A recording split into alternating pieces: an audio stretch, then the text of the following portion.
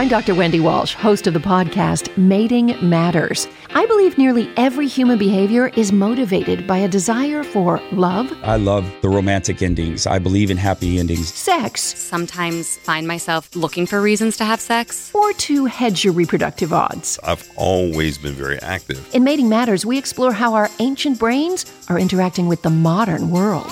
Listen to Mating Matters on the iHeartRadio app, Apple Podcasts, or wherever you listen to your podcasts. What's up? I am Machine Gun Kelly, and look, I know Halloween is going to suck this year because there's no trick-or-treating and all that, but I've got a treat. There's a musical podcast that I made with my friends 24K Golden, Ian Dior, and Dana Dentata, and Satan. Well, Satan's not my friend, but Tommy Lee is, and Tommy Lee is playing Satan. But don't just take it from me. Tell him, Satan. Thanks, dude. It feels great to be playing Satan on this podcast. Listen to Halloween in Hell on the iHeartRadio app, Apple Podcasts, or whatever you get your podcasts on. For the week of Thursday, May 7th, COVID-19 continues its impact on the entire world, and deaths in the United States alone have risen to almost 75,000. Across the country, demonstrations continue in many states. Protesters are hoping to have an impact themselves on how fast their governors open up the economy. Is it working? Plus, viral videos that tout or criticize candidates are definitely not a new development in politics, but they certainly have been sprouting up a lot this past week. Will they have any impact on this year's political races? We got a great panel this week, and actually for the very first time in maybe since we started this show, every single one of them is joining us from sunny Los Angeles, but still appropriately socially distanced, of course.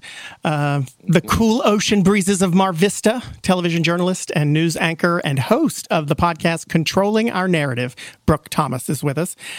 The tree-lined beauty of Hancock Park is where political analyst, noted GOP strategist, and co-host of the podcast Hacks on Tap, Mike Murphy is with us.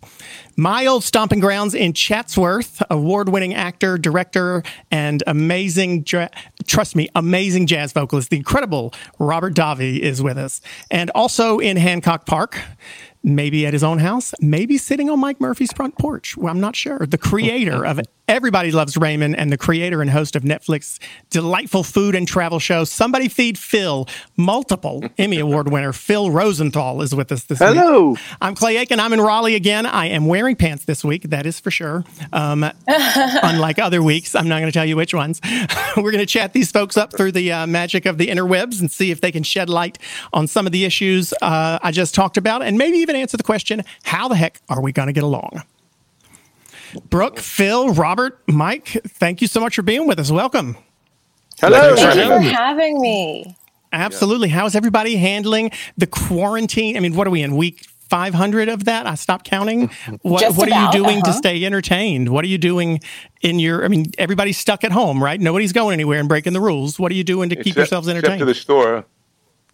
Okay. I guess I'll forgive that. We do have to eat.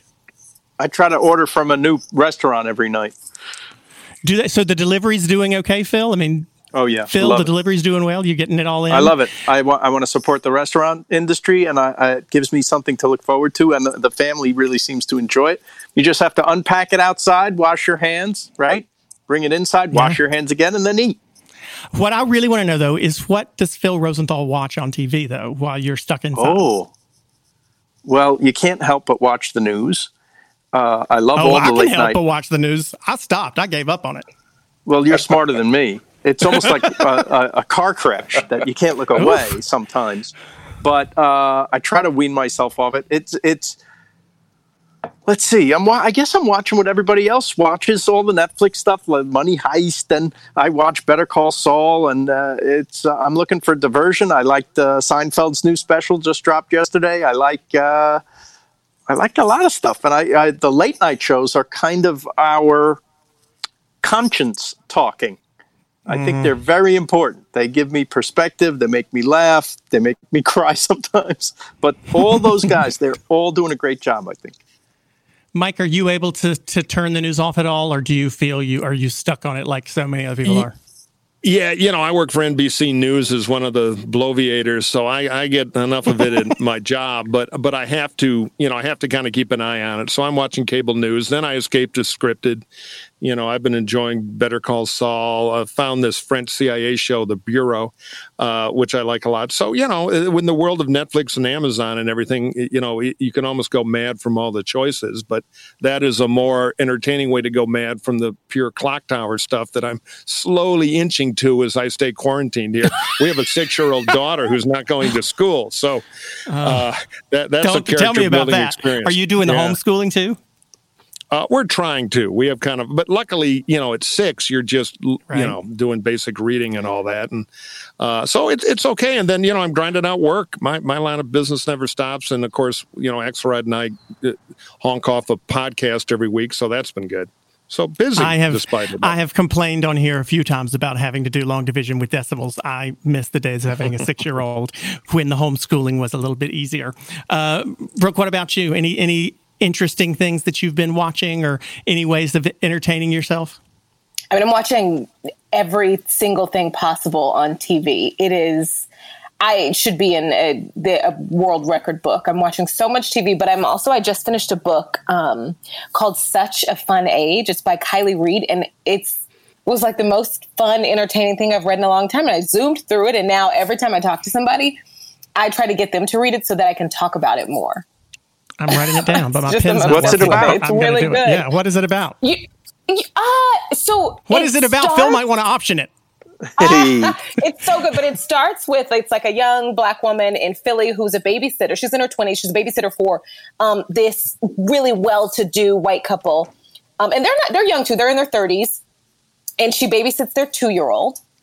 And there was an emergency at their house. This is all in like the first few pages, but there was an emergency at their house. So they need her to come and get the little girl in the middle of the night to just keep her busy for about an hour. So they go to a grocery store in the family's neighborhood. The babysitter and the little baby do. She's 2.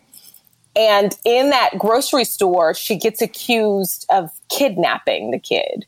Like another woman shopping calls the security guard over, and it's a whole thing. And everything else in the book kind of has to do with, I'm not going to spoil it. Everything else has to do with that moment, but not in a way that you would think.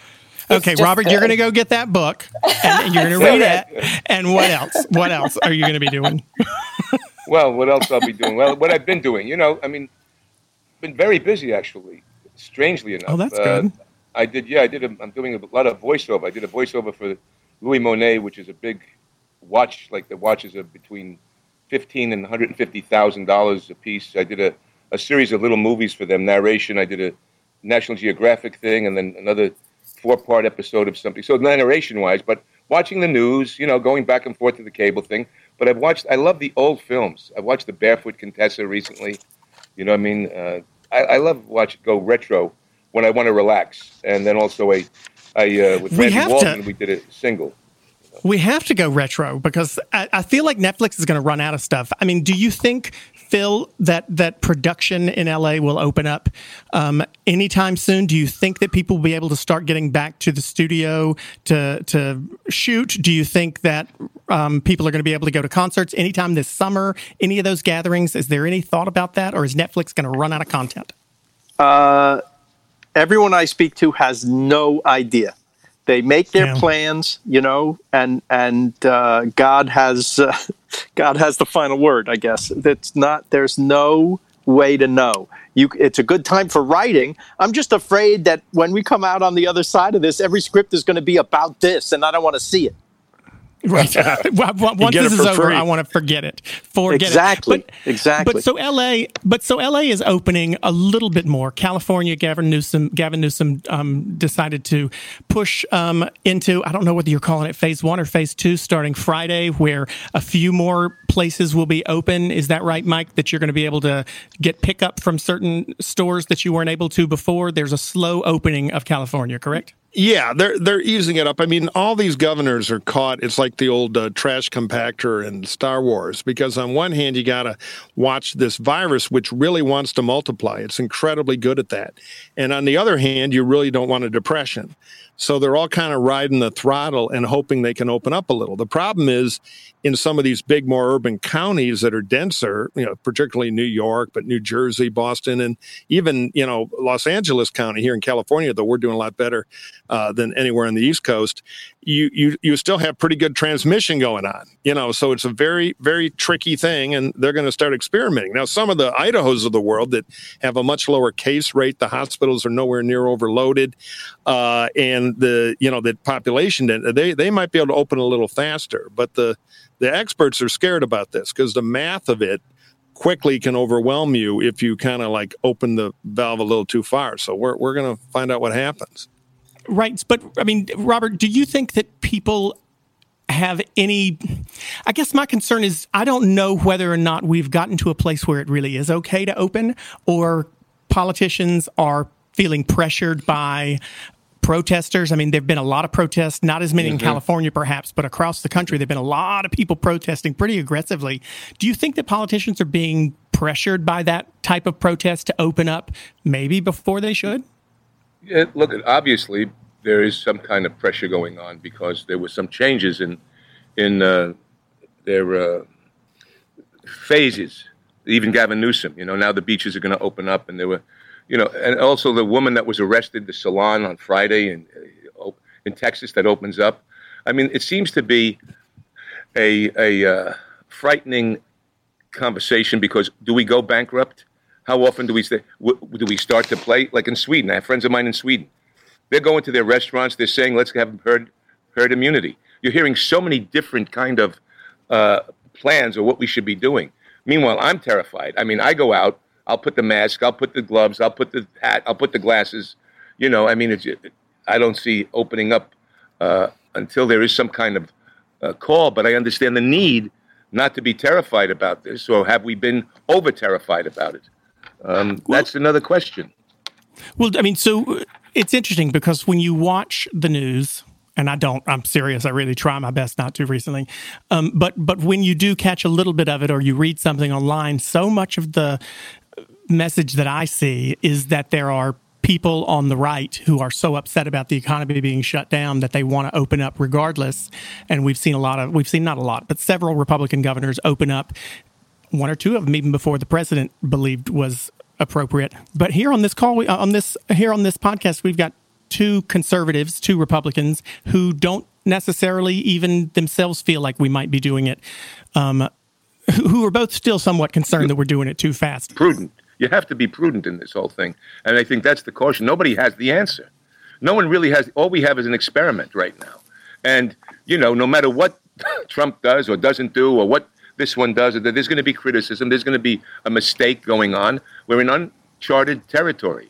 And, look, people have a right. We have Antifa doing this. We've got Occupy Wall Street doing that. You got, it's all right. So people want to go back. They feel whatever it is. They have a right to.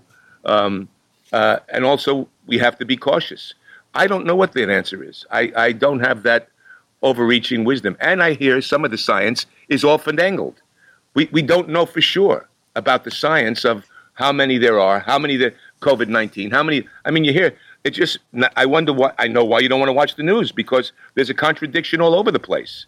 So it's very, very, disconcerting. Well, unfortunately, we're gonna watch these people who've been out in the streets protesting, and the people who refuse to wear a mask and keep close quarters with other people. The rest of us are watching them, and they're going to tell us whether it's safe to go out yet or not in about 10 days. Yep.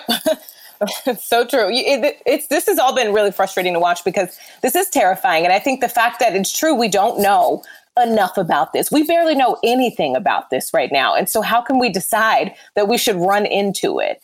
And just all of the talk about the government, shouldn't make us do this, make us do that. But we don't protest drunk driving being illegal.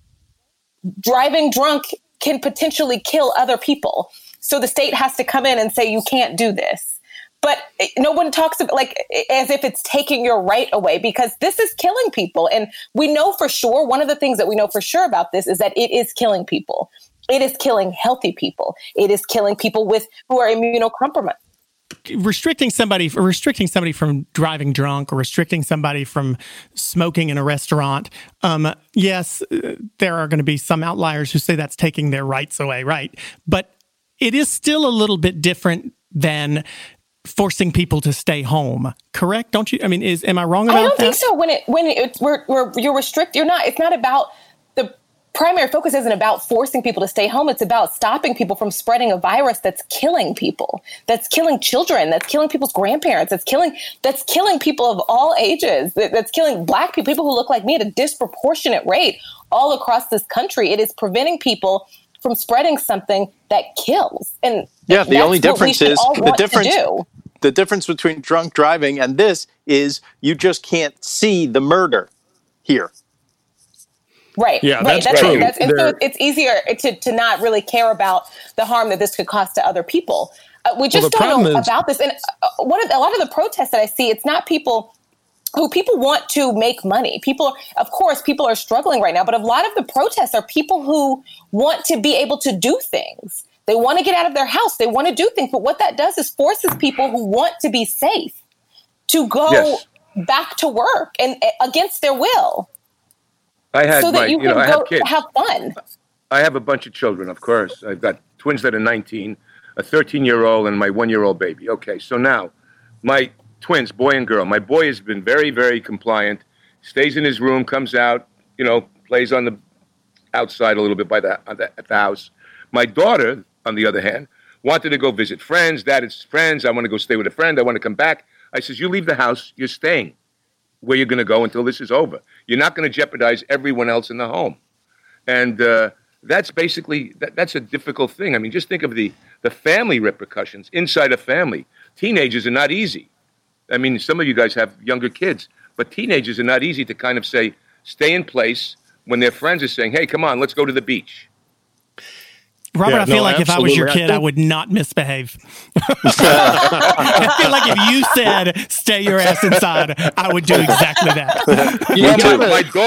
My daughter didn't. My daughter said, I'm going to go to my friend Skylar's. I said, well, all right, then honey, you can't come back. I love you with all my heart, but you're not going to come back and jeopardize, God forbid, something unleashes.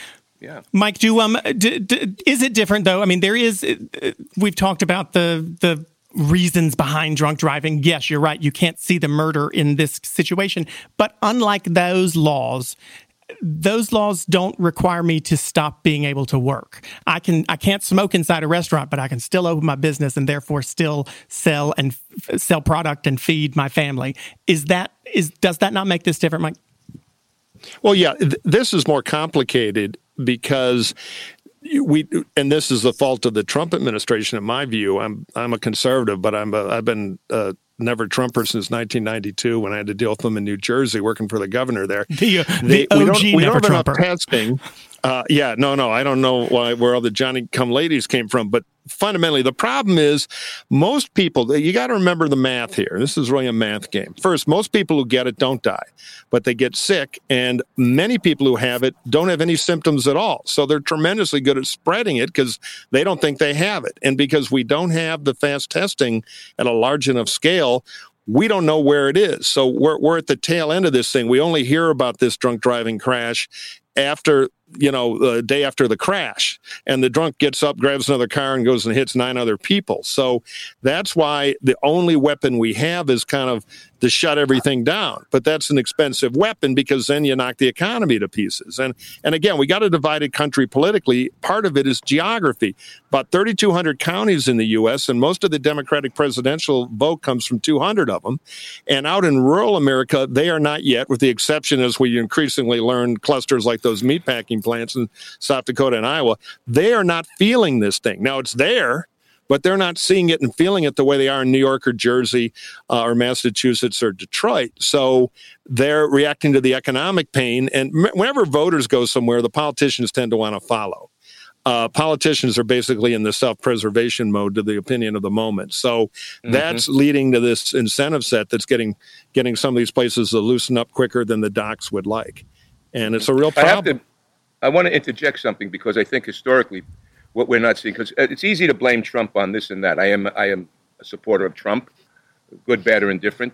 But in 2005, George Bush had read a book about pandemics and said to Homeland Security, we have to prepare for this. And he tasked them with now doing a study.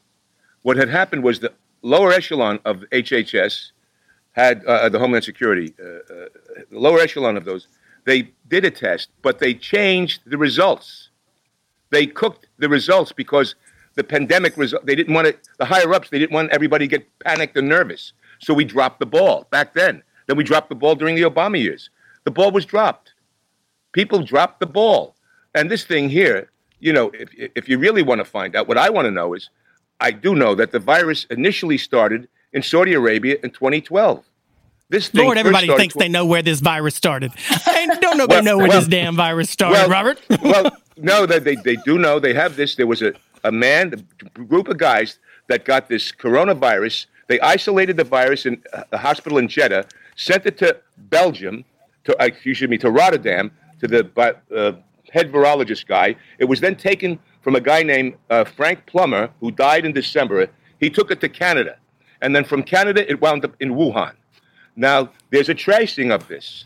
There is an absolute tracing of this. I heard it started at a 7-Eleven somewhere in Illinois, but I don't really know. I don't think anybody knows. I do think one of the problems that we have is we have been obsessed. This is just my opinion, but I give it. We've been obsessed for the past few weeks with what happened weeks ago, months ago, years ago, instead of being focused on what's happening now.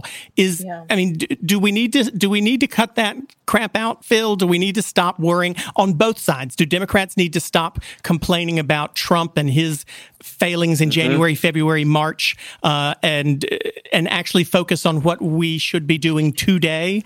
I think the reason they keep the reason the Democrats, I think, keep talking about it is because they feel like, I think, a lot of the country, that we're all trapped on a bus with a crazy man at the wheel. And he's going towards a cliff. He could care less whether we live or die. And I think it's very important that our leaders give a crap about us. You notice it got real quiet. Nobody's disagreeing with that for some reason.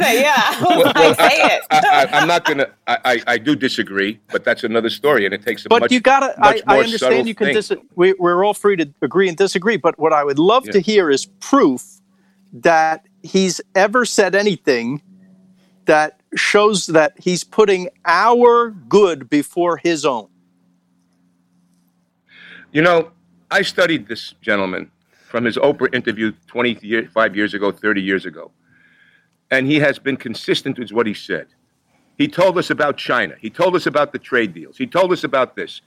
I'm sorry, he's not a globalist. I believe he has the best interest in terms of America from the beginning of it. We find out now that I didn't know all our medicines came from there. I didn't know that our critical infrastructure stuff was made in China. I thought maybe television sets were, or parts, or whatever it is. Anyway, when we find this out, and he's been fighting for this kind of thing, he's been fighting for us to have an autonomy of our borders to protect us.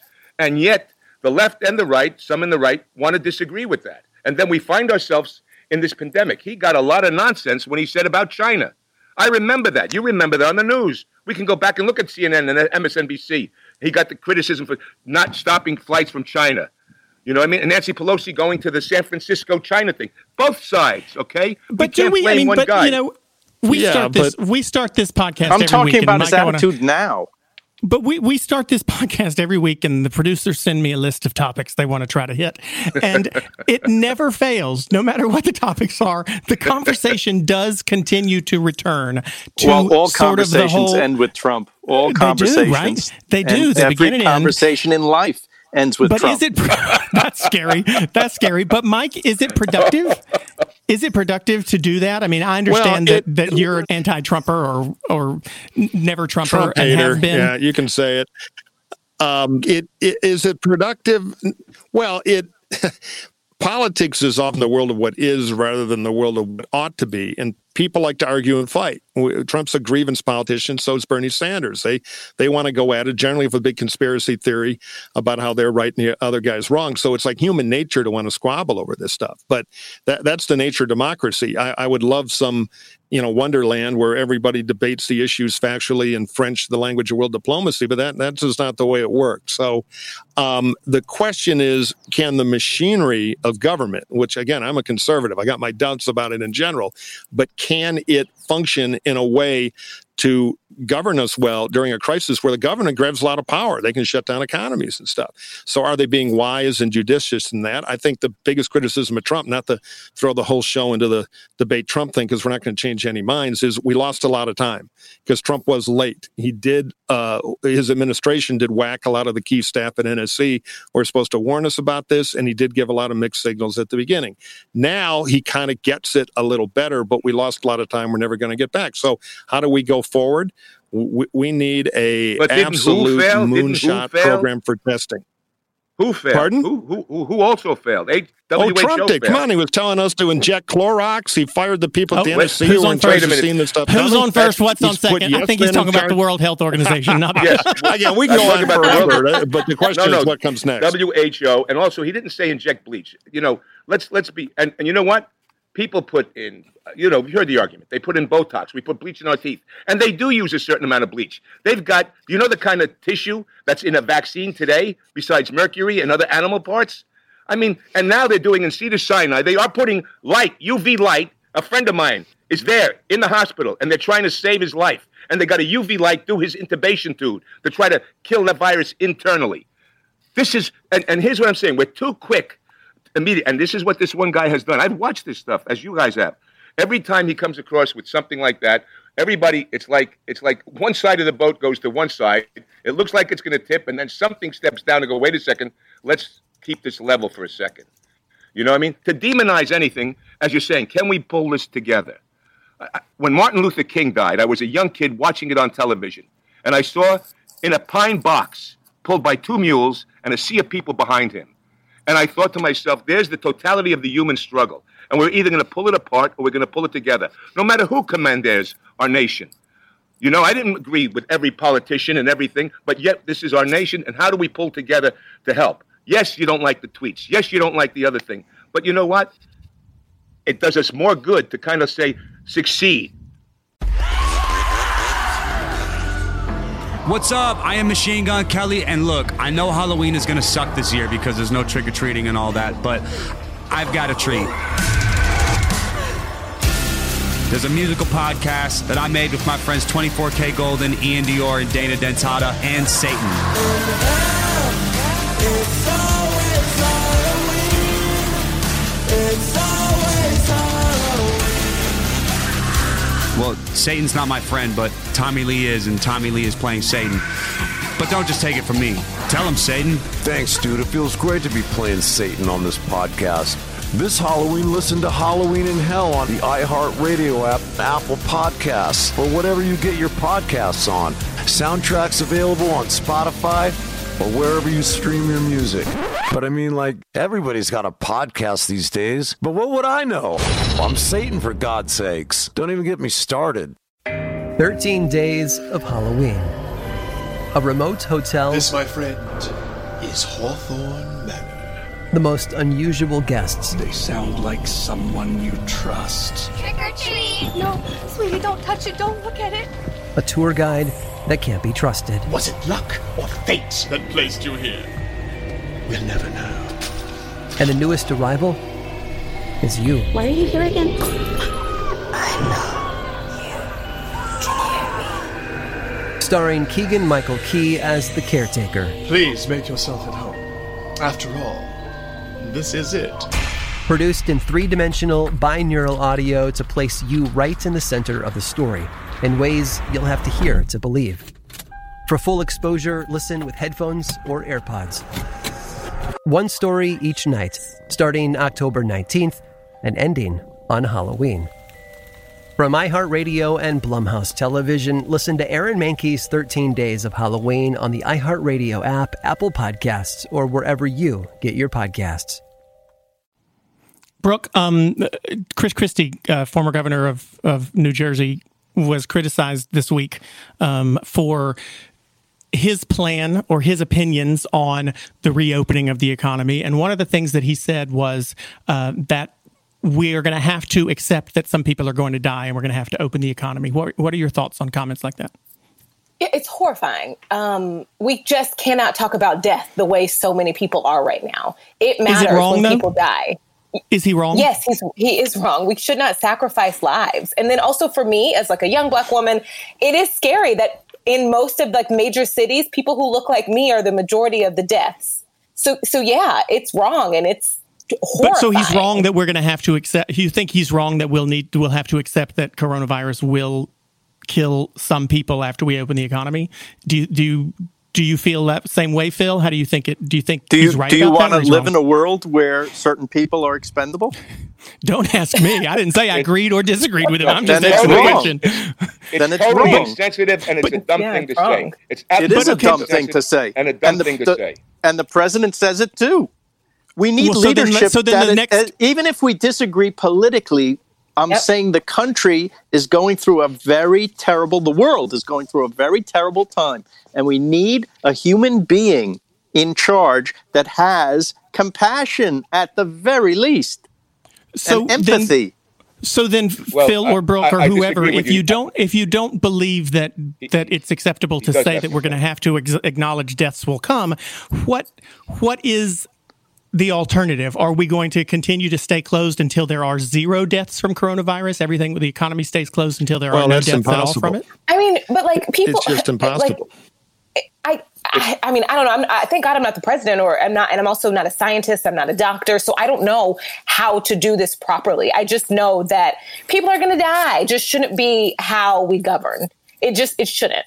People are going to have to die so that I can live life comfortably, so that I can go to the zoo, so that I can get my hair cut, so that I can go to the beach. Do we do that with the again, I'm just asking the questions. I'm not giving my opinion. But do we do that with the flu every year?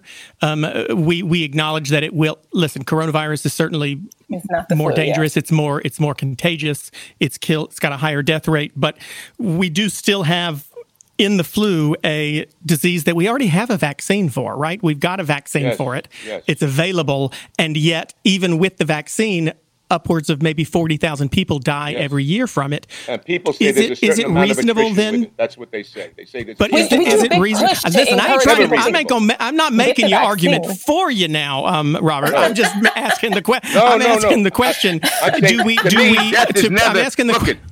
We have one common enemy, and it's death. One common enemy. It's death, period.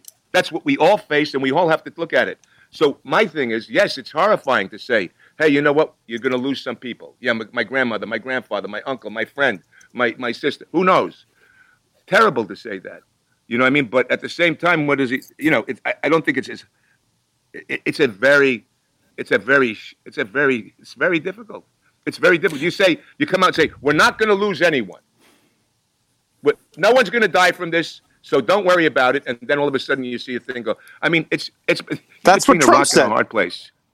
Yeah. It's between a rock and a hard place. Well, what you have to do is understand the reality of it without embracing death. Every unnatural death is a tragedy.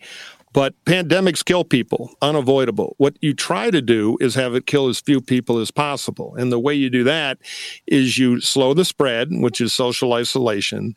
You try to have the number of people have it flatten out so you don't overwhelm the hospitals. A lot of people who get a really bad version of it don't die unnecessarily. And then you wait for either herd immunity or a vaccine. And in between, you want stronger treatment. So the 5% who get it and get very, very, very sick has a lower fatality rate. And so, you know, slowing the economy down is a big part of the equation. But I want to push back a little. It's not about closing hair salons. I'm for closing hair salons. But if you don't find a way to put some workers back to work spaced out with social distancing, then people start going hungry. We're pumping trillions of dollars into relief, but we're going to run out of money, and we're still going to have a lot of hungry people. So you cannot totally destroy the economy. You've got to manage it, and it's a really, really tough call. You clearly have not seen my hair right now if you're still for closing hair salons.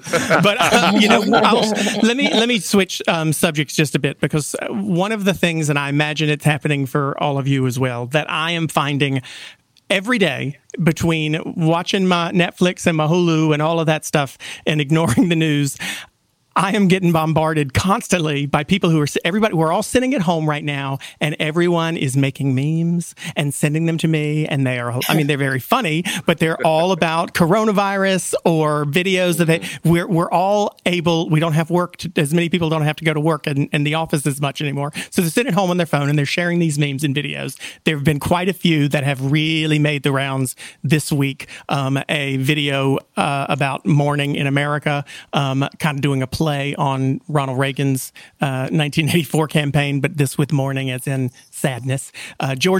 President George W. Bush, actually released a video himself. And Phil, you put together quite a funny mashup of some folks who have stood behind the president literally at his press conferences in the past.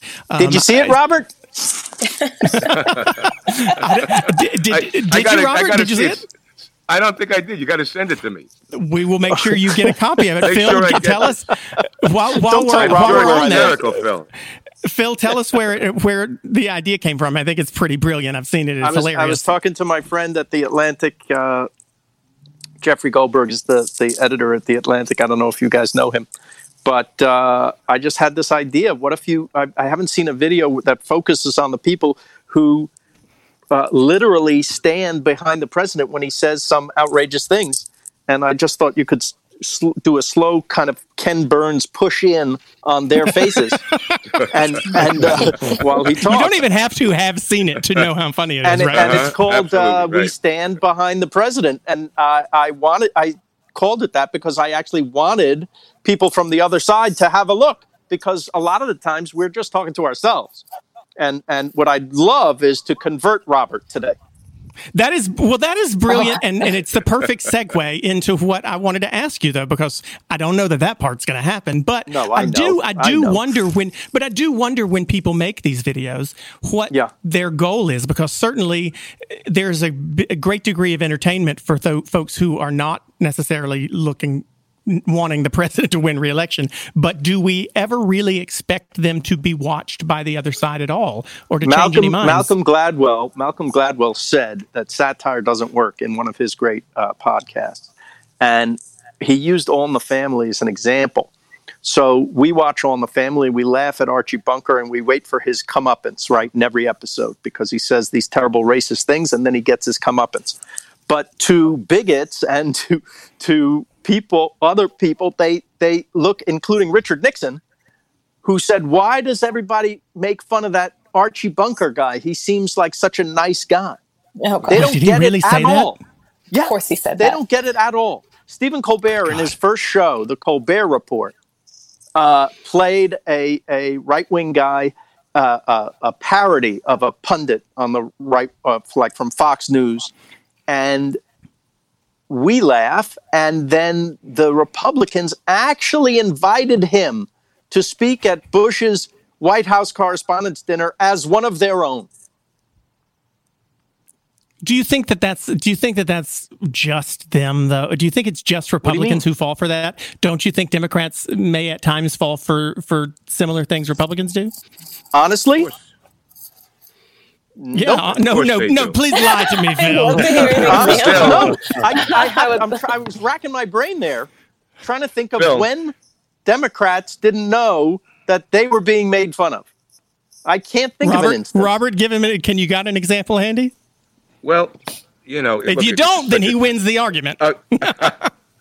Well, there are examples of it, but let me ask you, Mike. What I have to say though is that this whole collusion thing.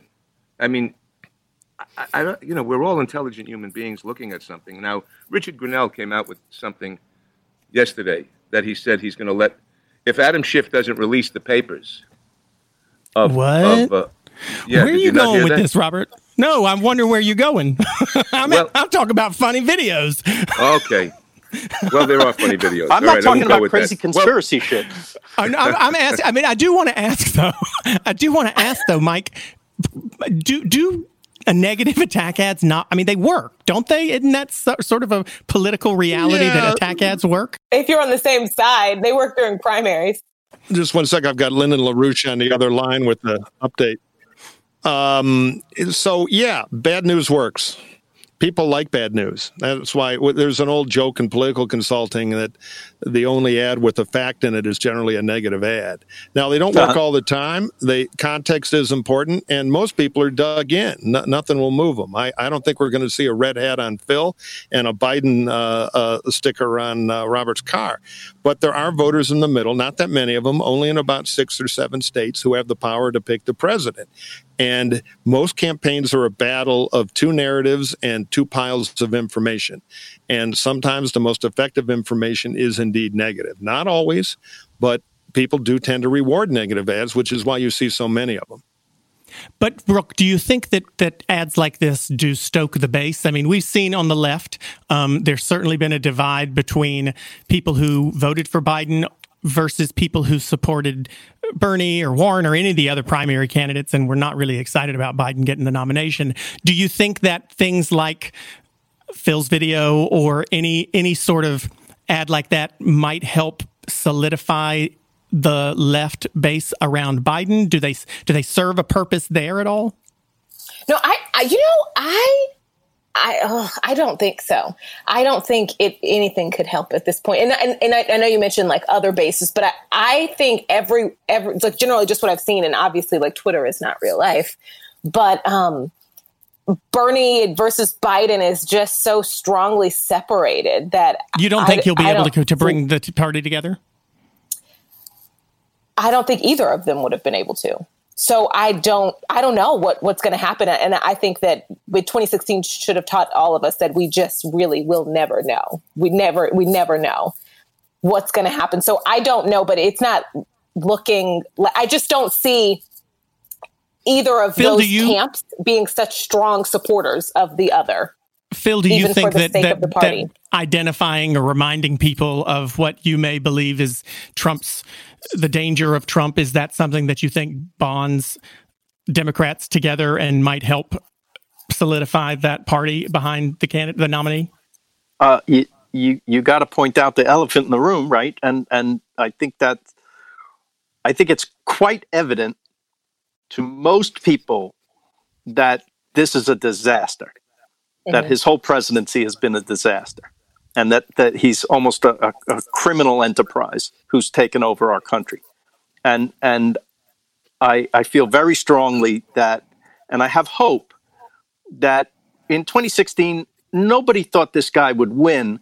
And so if they didn't like Hillary, they didn't really go to the polls, right? They just as soon stay home. But now I feel there's a definite mandate. We got to get this guy out of there. And I'm hoping and praying that that's the case, that they're going to come out strong against him. Robert, do you think the Republicans are just as motivated? Or do you think he might have lost some of that enthusiasm in the last 3 years? You know, politics, as we know, is a fluid thing. And for right now, I don't know where everything stands. I feel he's going to win again. As I did in June of 2015 when he came down the escalator, I wrote an article for Breitbart. I've written about many articles on Breitbart. I also wrote in 2010 that China was our biggest threat. You can laugh at that. Take a look at the article. I said China, and everyone ignored. I also said let's take care of immigration in 2010. I said Trump was going to win that election because he spoke to the forgotten man. Believe it or not. Now, you can laugh at that. You could say that. But there was a thing. I travel the world. I travel the country, as we all do. And I had a conversation, interesting, one time with Chris Matthews on his show, Hardball. And he got frustrated. He goes, listen, all right, okay, I get it. I have relatives that are telling me the same thing because of the blue-collar thing that happened. There is a feeling among certain people in the country that they are talked down to, that the Democrats have become a bit elitist in terms of how they perceive flyover states, how they perceive. And that to me is something that has resonated to a certain extent. Well, I mean, again, I wonder because I hope that I don't think anybody here has laughed at anything you've said, but I do think, and I want to ask Brooke, if people, and I'm not saying, no, obviously nobody here is laughing at Robert, but if folks who believe similar things to what Robert has been talking about here, if they feel they're being laughed at, if they feel they're being condescended to, is there any hope whatsoever for Democrats to convince them to change their mind? Well, I mean, I think I often hear that. I'm from Oklahoma, right? So I know all about living in that portion of America. But I wonder when I hear Trump supporters and specifically, are they talking about everyone in Middle America or just a certain demographic? Because it doesn't sound like everyone. And so then that's the problem. It can be thrown back on the other side. Did you see what happens to the Democrats? Schumer and Schiff, and I got to mention these people, and even President Obama and Hillary said the border has to be protected. The border has to be protected. Let's put up a fence. Let's do this. Let's do that. The inconsistency. And then Trump comes along, who's kind of a guy that wants to make deals, and everybody started to go. Now the country sees that. It's on record. You can hear the people are sitting back there, Joe and Tommy and Sid and Mary and Ellen. They're sitting back there going, wait a minute, didn't he just say we should? And now they're saying no. So they think there's some kind of scam on. When Gavin Newsom gives over $100 million to illegal immigrants, when people are, or how much he gave, I don't know, in California, when you have, it's a crazy mixed up thing. And Trump comes along and says, wait a second, I want America first. Well, guys are saying, yes, we want that. Phil, and, that's the issue. I want to talk a little bit about Joe Biden too. We try every week to do that. It always seems to go back to Trump, but let's try. Joe Biden, he's in his basement in Delaware right now, right? He's not able to travel around. The president, of course, is able to be on TV every day if he wants to. He has been on TV every day. He may come back, he says. Do you think that Joe Biden's silence, imposed silence, has hurt him, or do you think that, Phil, he is actually being helped because he's allowing Donald Trump to hurt himself? Do you think it's a good thing that Biden's quiet? That's a good question. Thank you very much. I think people like him as a human being, as someone with compassion and empathy. And so I think in this time, I think we would like to hear from him. I think there's a reason why CNN plays Cuomo's briefing every day, because the country wants to hear from a grown-up with compassion and who speaks from facts and not self-interest. Mike, your thoughts on that? Well, look, it's hard for Biden. He doesn't have a platform to campaign on, but the election is about Trump, which I think we've been demonstrating for a long time on the podcast. It's a referendum on Trump. And Trump's problem is in every election since Trump took the oath of office, my beloved Republican Party has gotten its ass kicked. We've lost 11 governorships. We got wiped out in the Congress. We're in very bad shape to potentially lose the Senate. The country wants to fire Trump. And the question is, will that change? Will either side do anything to change that? So that's given a little artificial comfort to the Biden team, who can stay in the basement, because the polling has gotten better since he went in the basement and Trump's been on television every day doing the Trump show. But there's still risk, because if things are not as bad as people presume they will be going forward. And one problem with cable news is it's television, which means it's about conflict. Every story is the Hindenburg. Every bit of trivia is the biggest thing of the day. So they tend to amp up any bad news, and if things aren't quite that bad, and if the Democrats culturally look like they're rooting for the country to fail to hurt Trump, it gives Trump something to work with. The other thing that could help Trump would be the wrong VP choice.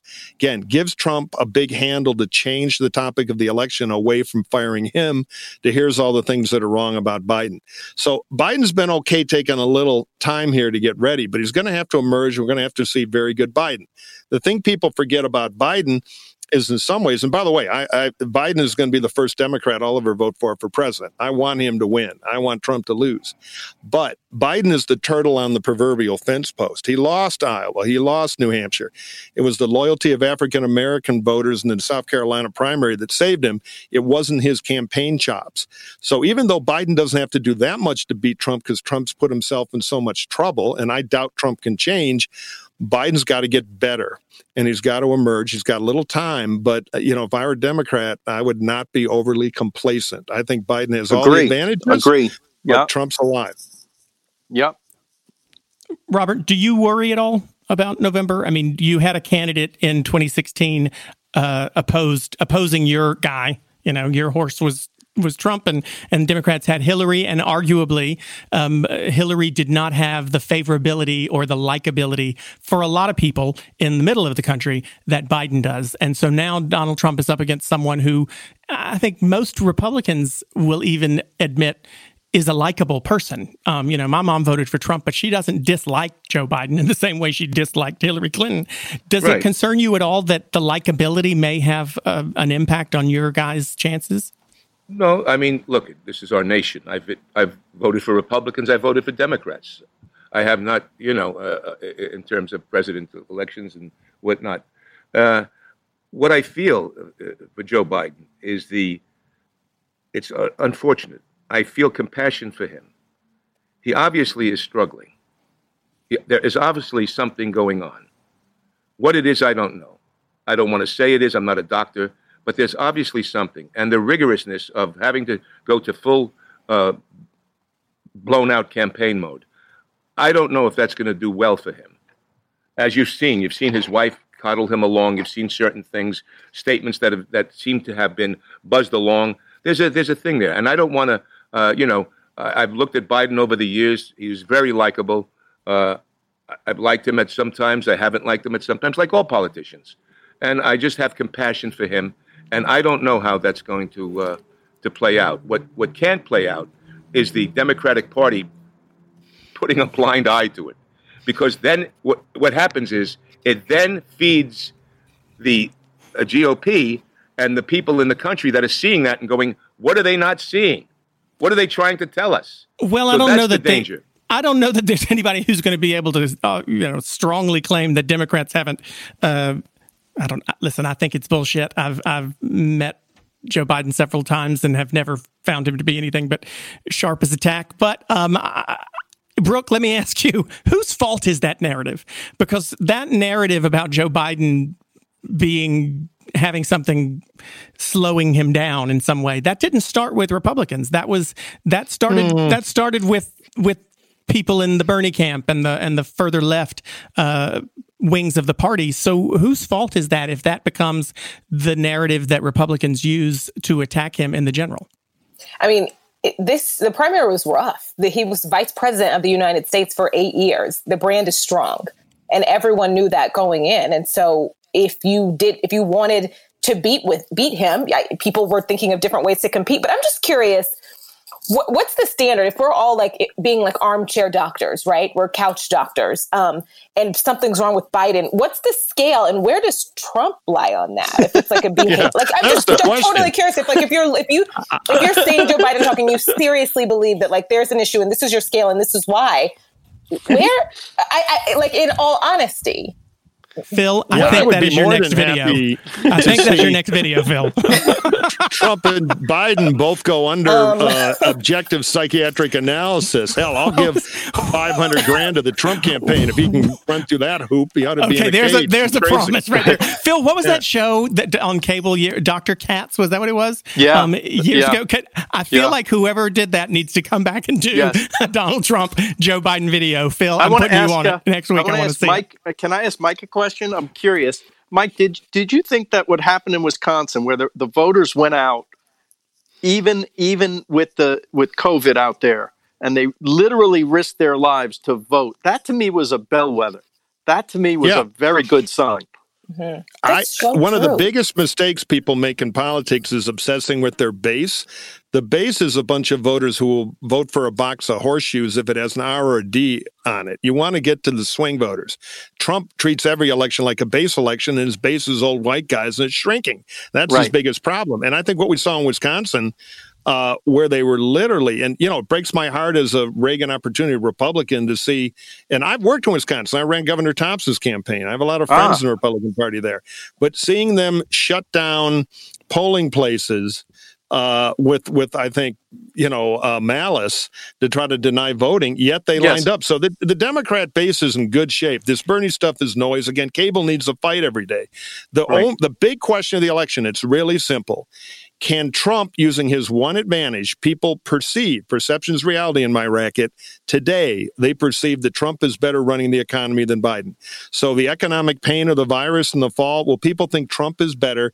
And will Trump be able to fix the problem in the suburbs that killed the Republican Party and get those voters back? Mostly college-educated white people lean to women. If he can fix that problem and make the election about Biden, he can beat him. Otherwise, Trump's going to get fired. But and the that's other the thing jump ball the whole election. But the other way he can beat him, and this is what really worries me, is the cheating, the gerrymandering, the fixing of it, which he always, cries about. And if you've noticed, he has a little tell, which is anything he accuses someone else of doing, he does. Yeah, he's that's the topic. I'm going to have you back. I'm going to have you back next week, Phil, so that we can talk about that, because that's a big subject I like to discuss is gerrymandering and that kind of stuff. But I want to move on. We need to move on to our. You got to look at the gerrymandering of what's happened here since 1965.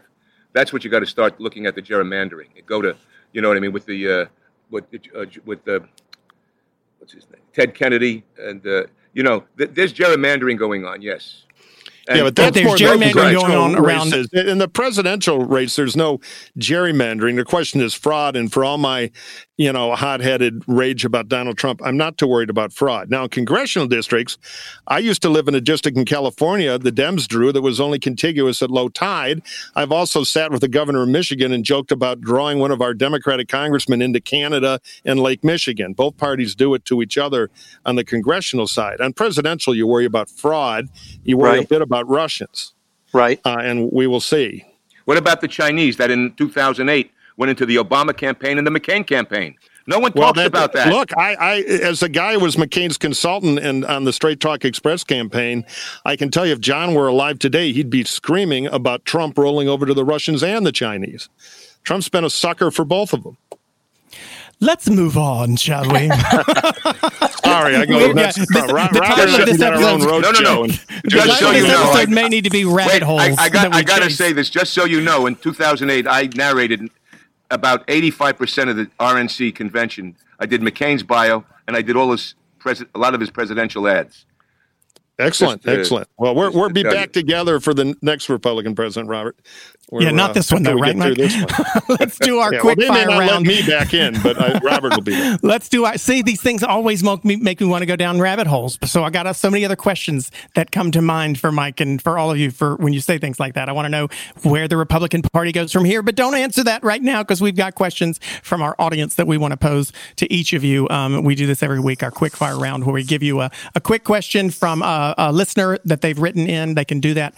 You can do that if you're listening. You can write us on Instagram or Twitter at Politicon, or you can email us podcast@politicon.com for Mike Murphy Trump if he loses in 2020. Yes, we're going to be like Toyota. We're going to have a lot of bombed out plants, but we can build new, better ones. Okay, Brooke, sorry, from Charleston, West Virginia or South Carolina, not sure. How will young people get fired up for Biden if they didn't come out for Bernie? Just that Trump exists. And that's a terrible argument, but there are so many people who have very valid reasons why he wasn't their choice. There were a lot of people in the primary for a really long time. And a lot of people are going to have to hold their nose into when, as they're voting and do it. And people have been doing that for decades. Robert, Greta from Austin says this is going to be hot. Here we go. Greta from Austin asks, the intelligence agencies say COVID did not escape from a lab. Why do people think it did? Well, again, you don't know this. I was on Homeland Security Policy Institute at George Washington University for 14 years, from 2001, did a lot of stuff. I tour the world. I know a lot of people around the world, intel people, stuff like that. I'm telling you, the virus, when it all boils down, they'll see that it has its origin in Saudi Arabia, and in 2012 went to Rotterdam, the Netherlands, went to Wuhan. Now, in between there, and also the virus is 70% natural and 30% what the F. In terms of now, did anyone really manipulate it? That's something else. But the minute you have the DNA of a virus, something happens. It is said that a woman that worked in the lab, and this is something else you can track. I ask you to Google General Chi Haotian speech from the Communist Party the CCP in 2005, his speech. I can't spell that, so it's going to be difficult. Yeah, but if you read his speech... Well, I'm going to find it on your Twitter page. Well, I don't know if it's... Yeah, you may. I'm going to find it on your Twitter page. But the whole thing is mapped out in terms of... And that's when, after he left the Defense Department of China, that's when Wuhan was built. So well, you're on the record right now here today saying that it came from Saudi Arabia. If we find out after this... Wait a minute. No. I'm not saying it came from Saudi Arabia like a nefarious thing. A couple of guys got very ill. No. I'm just saying if we find the origins were from Saudi Arabia, you're on record here. You're right. I'm going to owe you a meal at your favorite Italian restaurant in Chatsworth. If we find that out. How are we not sure it came from Phil? Because I've seen some of the stuff he eats on his extra Netflix show. That's right. There might have been some bat sauce involved. I don't know. I think we need to investigate. I want to take Robert over to Fox News and get him a show and make some money. Okay, listen, Phil, I'm putting you in on this too. If we find out that it originated from Saudi Arabia, San Carlo Deli in Chatsworth, that'd be great. The three of us are going to go together with him to. As long as it wasn't Israel, we have enough trouble. Phil, Christina from Philadelphia asks: many beloved restaurants will shutter for good. How can the industry and others like it survive?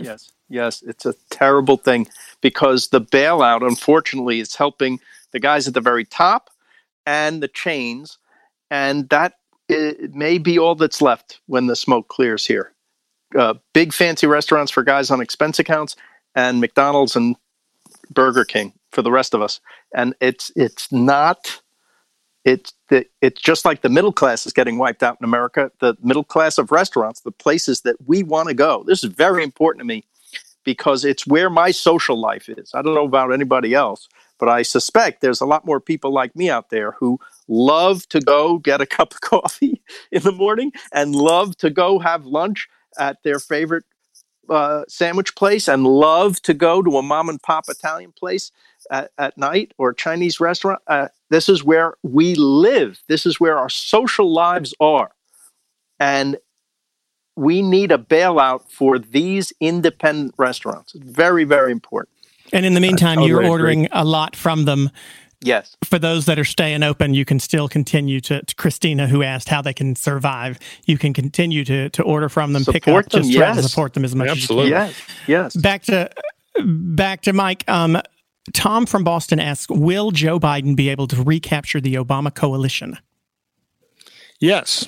Because the coalition is the, make a change coalition. Now, he's got to do some minimum sufficient candidate things, and he may not get quite the turnout of Obama. But yeah, I think he can, and I think it's likely he will. Who do you think will be his VP? Oh, I'm worried about that because it's like casting. You don't want the sidekick to be better than the star. Mm-hmm. And there's always internal pressure. And of course, identity politics rules the Democratic Party for good or bad. So he'll be under pressure. It's a terrible job. So you want somebody who is not going to refuse you when you say, go out there and close that children's hospital, take one for the team, somebody who's got their eye on the job. So I think the strongest choice, from policy, it's Gia Raimondo, the best Democratic governor in America in Rhode Island. Nobody votes for vice president. You need a governing partner, and she's very, very good. But the unions don't like her, so she's gone. It'll probably be either Kamala Harris, Gretchen Whitmer from Michigan, swing state. She's got a good story, or Amy Klobuchar.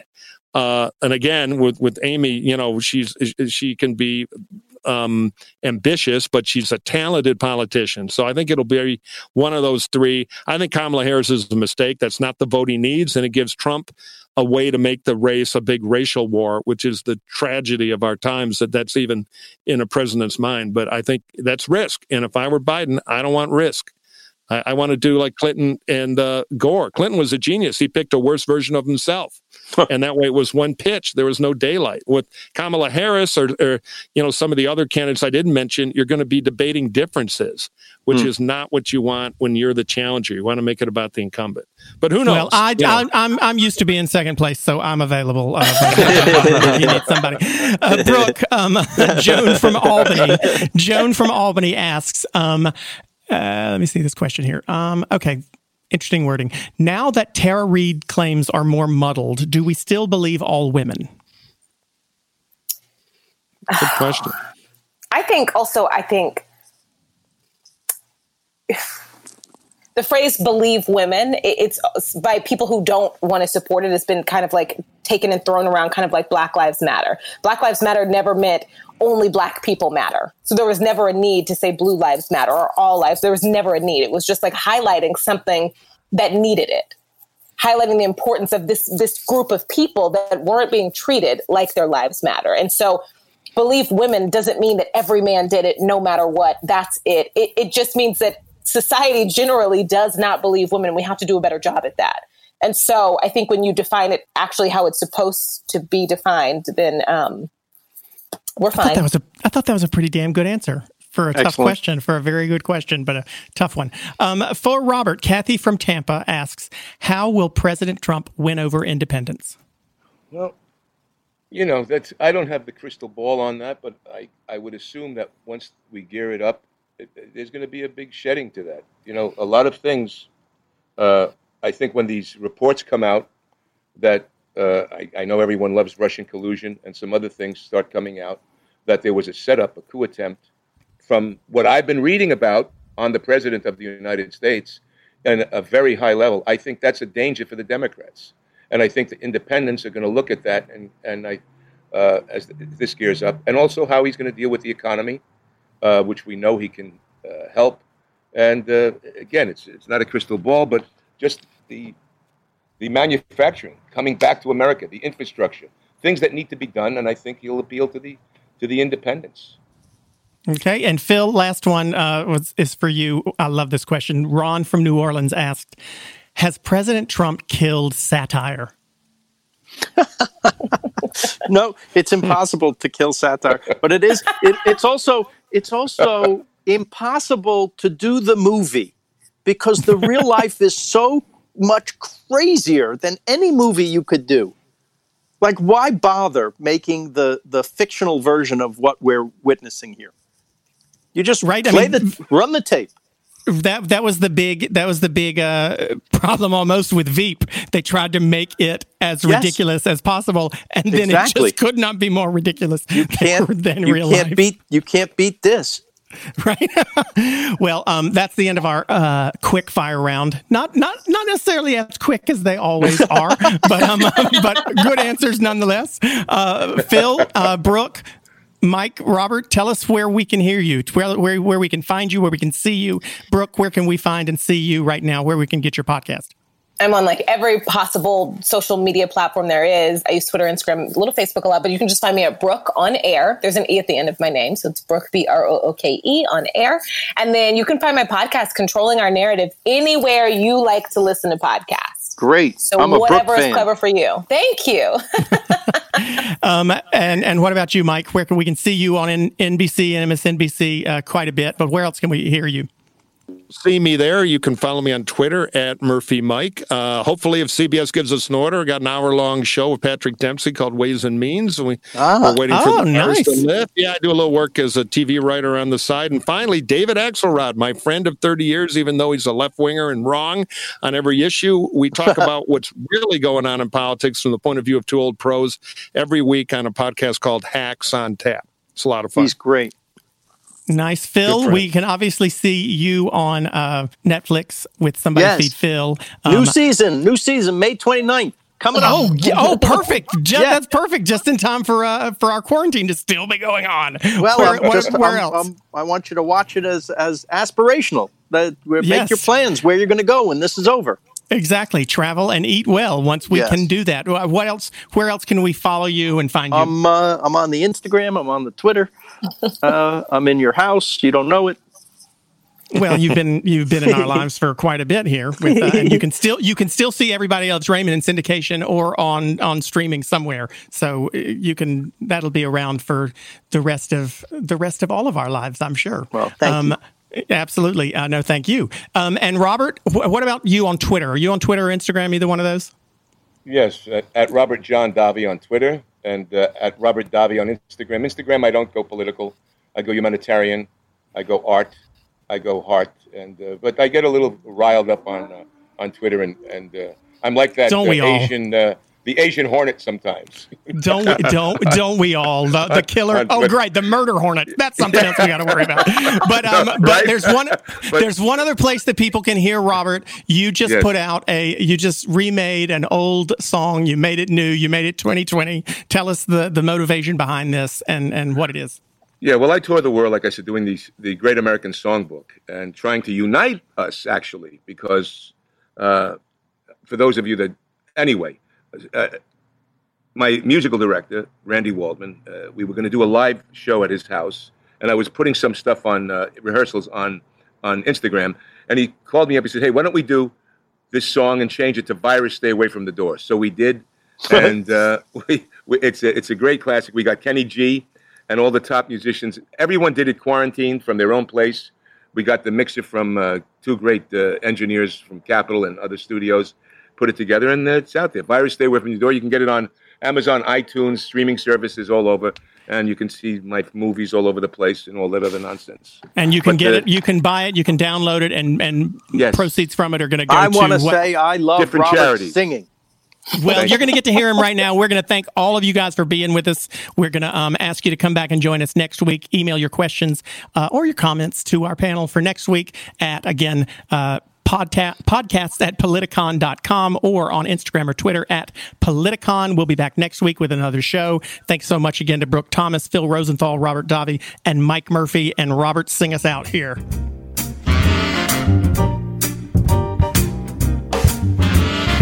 You keep going your way, I'll keep going my way. Coronavirus, stay away from the door. I just got a cabin, don't you come near my cabin.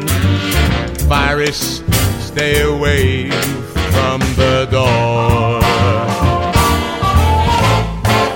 Don't you come any nearer, I'll stay all alone. Don't leave your bed and the fire, call me on the phone. I ain't breaking your heart, don't start breaking my heart. Coronavirus, stay away from the door. Go, Randy.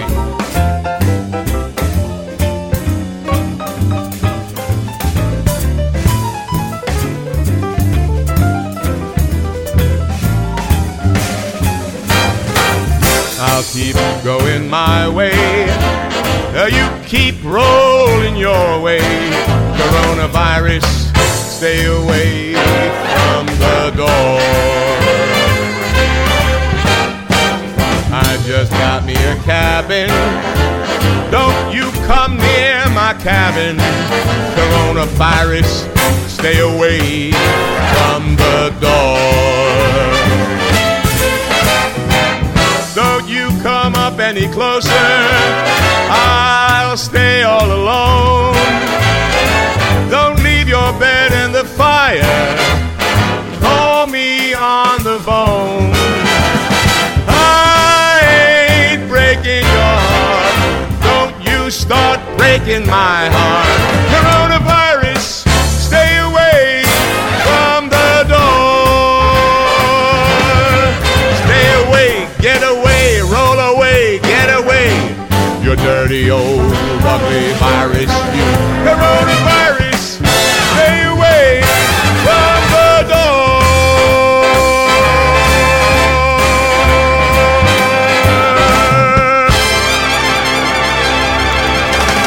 Where you belong. Let's beat this thing. Yeah. What's up? I am Machine Gun Kelly, and look, I know Halloween is going to suck this year because there's no trick-or-treating and all that, but I've got a treat. There's a musical podcast that I made with my friends 24K Golden, Ian Dior, and Dana Dentata, and Satan. Well, Satan's not my friend, but Tommy Lee is, and Tommy Lee is playing Satan. But don't just take it from me. Tell him, Satan. Thanks, dude. It feels great to be playing Satan on this podcast. Listen to Halloween in Hell on the iHeartRadio app, Apple Podcasts, or whatever you get your podcasts on. After you listen to today's podcast, here's one to add to your playlist. I'm Christian O'Connell, and I've had this thought for a while. What if you took the world's funniest and most interesting people... Hello, I'm Ricky Gervais. Celeste Barber. Some people call me Beyonce. I'm Russell Brand. ...and asked them to share the stories behind their 3 most treasured items. No doubt about it, the guitar. I think I know the same chords now as I did when I was 14. From iHeartRadio, this is The Stuff of Legends. Add it to your playlist for free. Just search for Stuff of Legends in your podcast app.